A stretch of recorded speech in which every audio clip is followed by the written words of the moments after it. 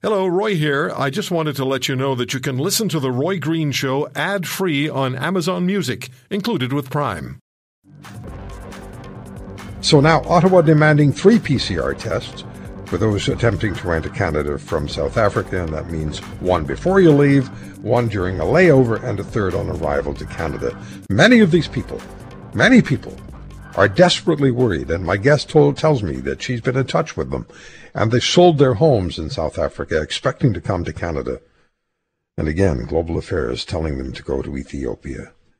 I'm joined by Lucinda Swanepoel. She's South African with a job waiting in Vancouver, a Canadian visa, which expires on the 17th of December. She's made her way to Zanzibar and is attempting to conform to Canada's requirements. But even if everything goes very smoothly, it's going to be nip and tuck for my guest. Lucinda, thank you very much for joining us. And how are you? I'm good, thank you. It's just very hot and humid here in Zanzibar, but otherwise I'm fine. Yeah, it sounds like a wonderful place to visit, but you don't want to visit. You want to get to Canada. Tell us, please, a little bit about your effort to get into this country and where you stand as far as coming to Canada is concerned. For you, it began 5 years ago, yes? Yes, it started with a dream in 2016. I was busy with my degree, and then in 2018, I got a job offer.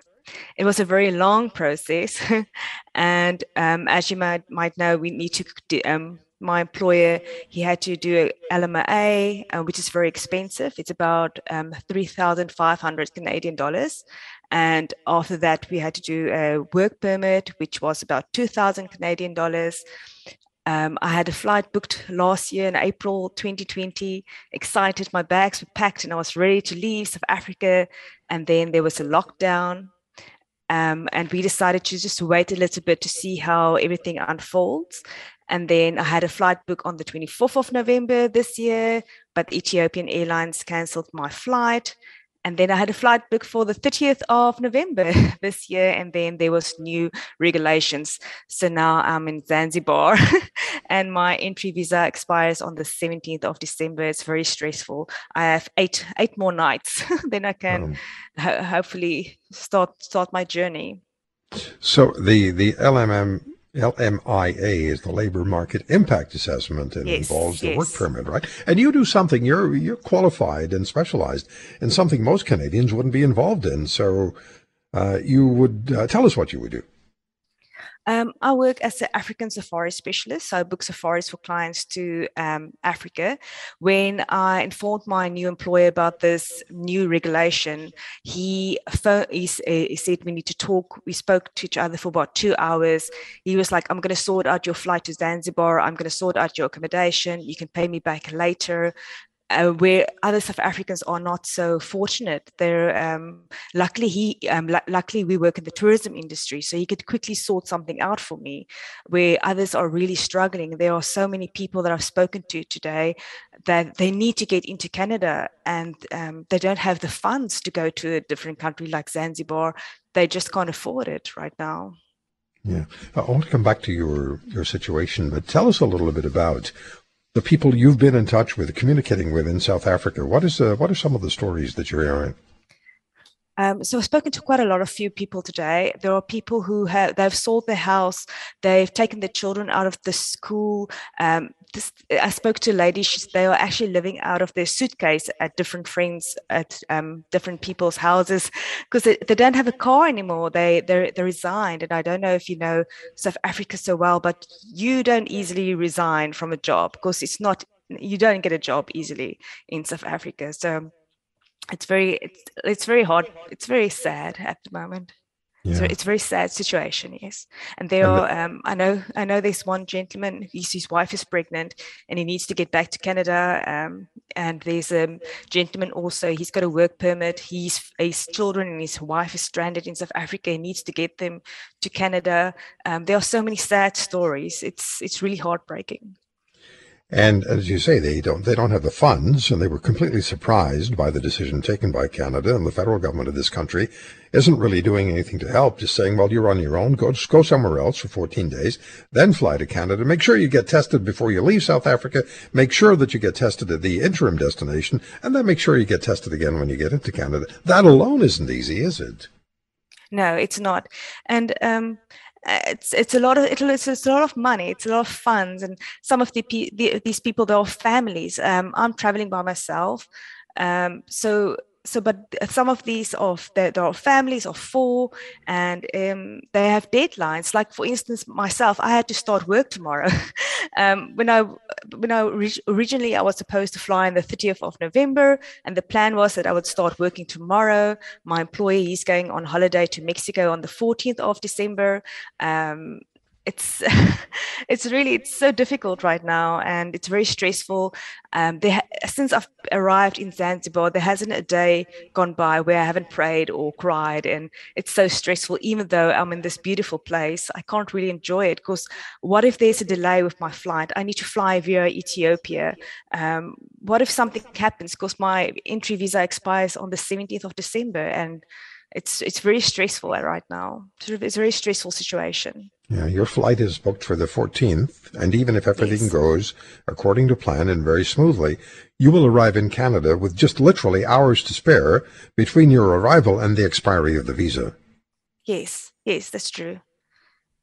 Yes, and I don't have extra days. If something goes wrong, if anything goes wrong, it's all over. What I've been working for so long, it's just taken away from me, and it's a once in a lifetime opportunity, and it's gone. Yeah, I just, my heart goes out to you. It's something that's, you've spent 5 years of your life organizing this. You have a job waiting for you in Vancouver. You're ultimately very qualified. You have a master's degree in tourism. You're very qualified to do the job. And suddenly the federal government slams the door and doesn't provide you with any alternatives. And your understanding is that regardless of the situation, or what you've been told by immigration lawyers, your visa will not be extended. If you're not in Canada by the deadline, that's it. Yes, that's true. I've reached out to 3 different agencies, and they said I would have to do the LMA and the work permit all over again, and I don't see that happening. It was a lot of money and a lot of paperwork. It took very long in the first place to get it. So it's very sad. I also, like last year, I also resigned from my job, and then the pandemic happened. So last year I didn't have a job, and I had to get something else to keep myself busy until we could see the businesses starting picking up again, and I could go to Canada, and then it's just a bit of a nightmare.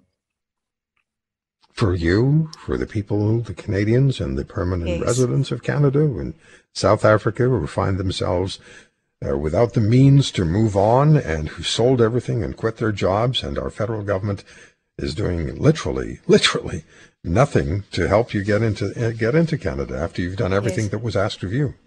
It's terrible. Because I personally feel that people with a work visa and a student visa, they can at least make exemptions for them, and let them into Canada. Because as I mentioned, I was supposed to start work tomorrow. So, and I know there's another gentleman, he needs to start working on the 13th of December.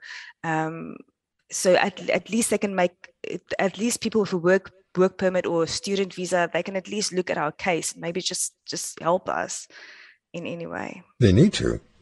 I mean, it just doesn't make any sense that they wouldn't.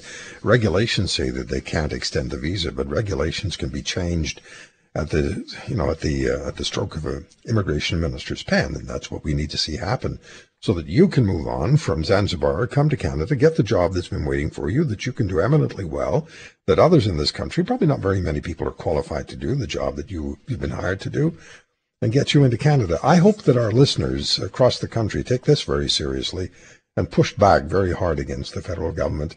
And I'll make some phone calls as well, Lucinda, and I will get back to you. And I just hope you make it into Canada. And thank you for sharing the story with us, and we'll be back in touch with you. Yes, thank you so much for making the time, and thank you so much for listening to my story, and also to the others. It's a very difficult situation. I think we're all crying and stressing and praying and just hoping for a miracle or a breakthrough. If you want to hear more, subscribe to The Roy Green Show on Apple Podcasts, Google Podcasts, Spotify, Stitcher, or wherever you find your favorites. And if you like what you hear, leave us a review and tell a friend. I'm Roy Green. Have a great weekend.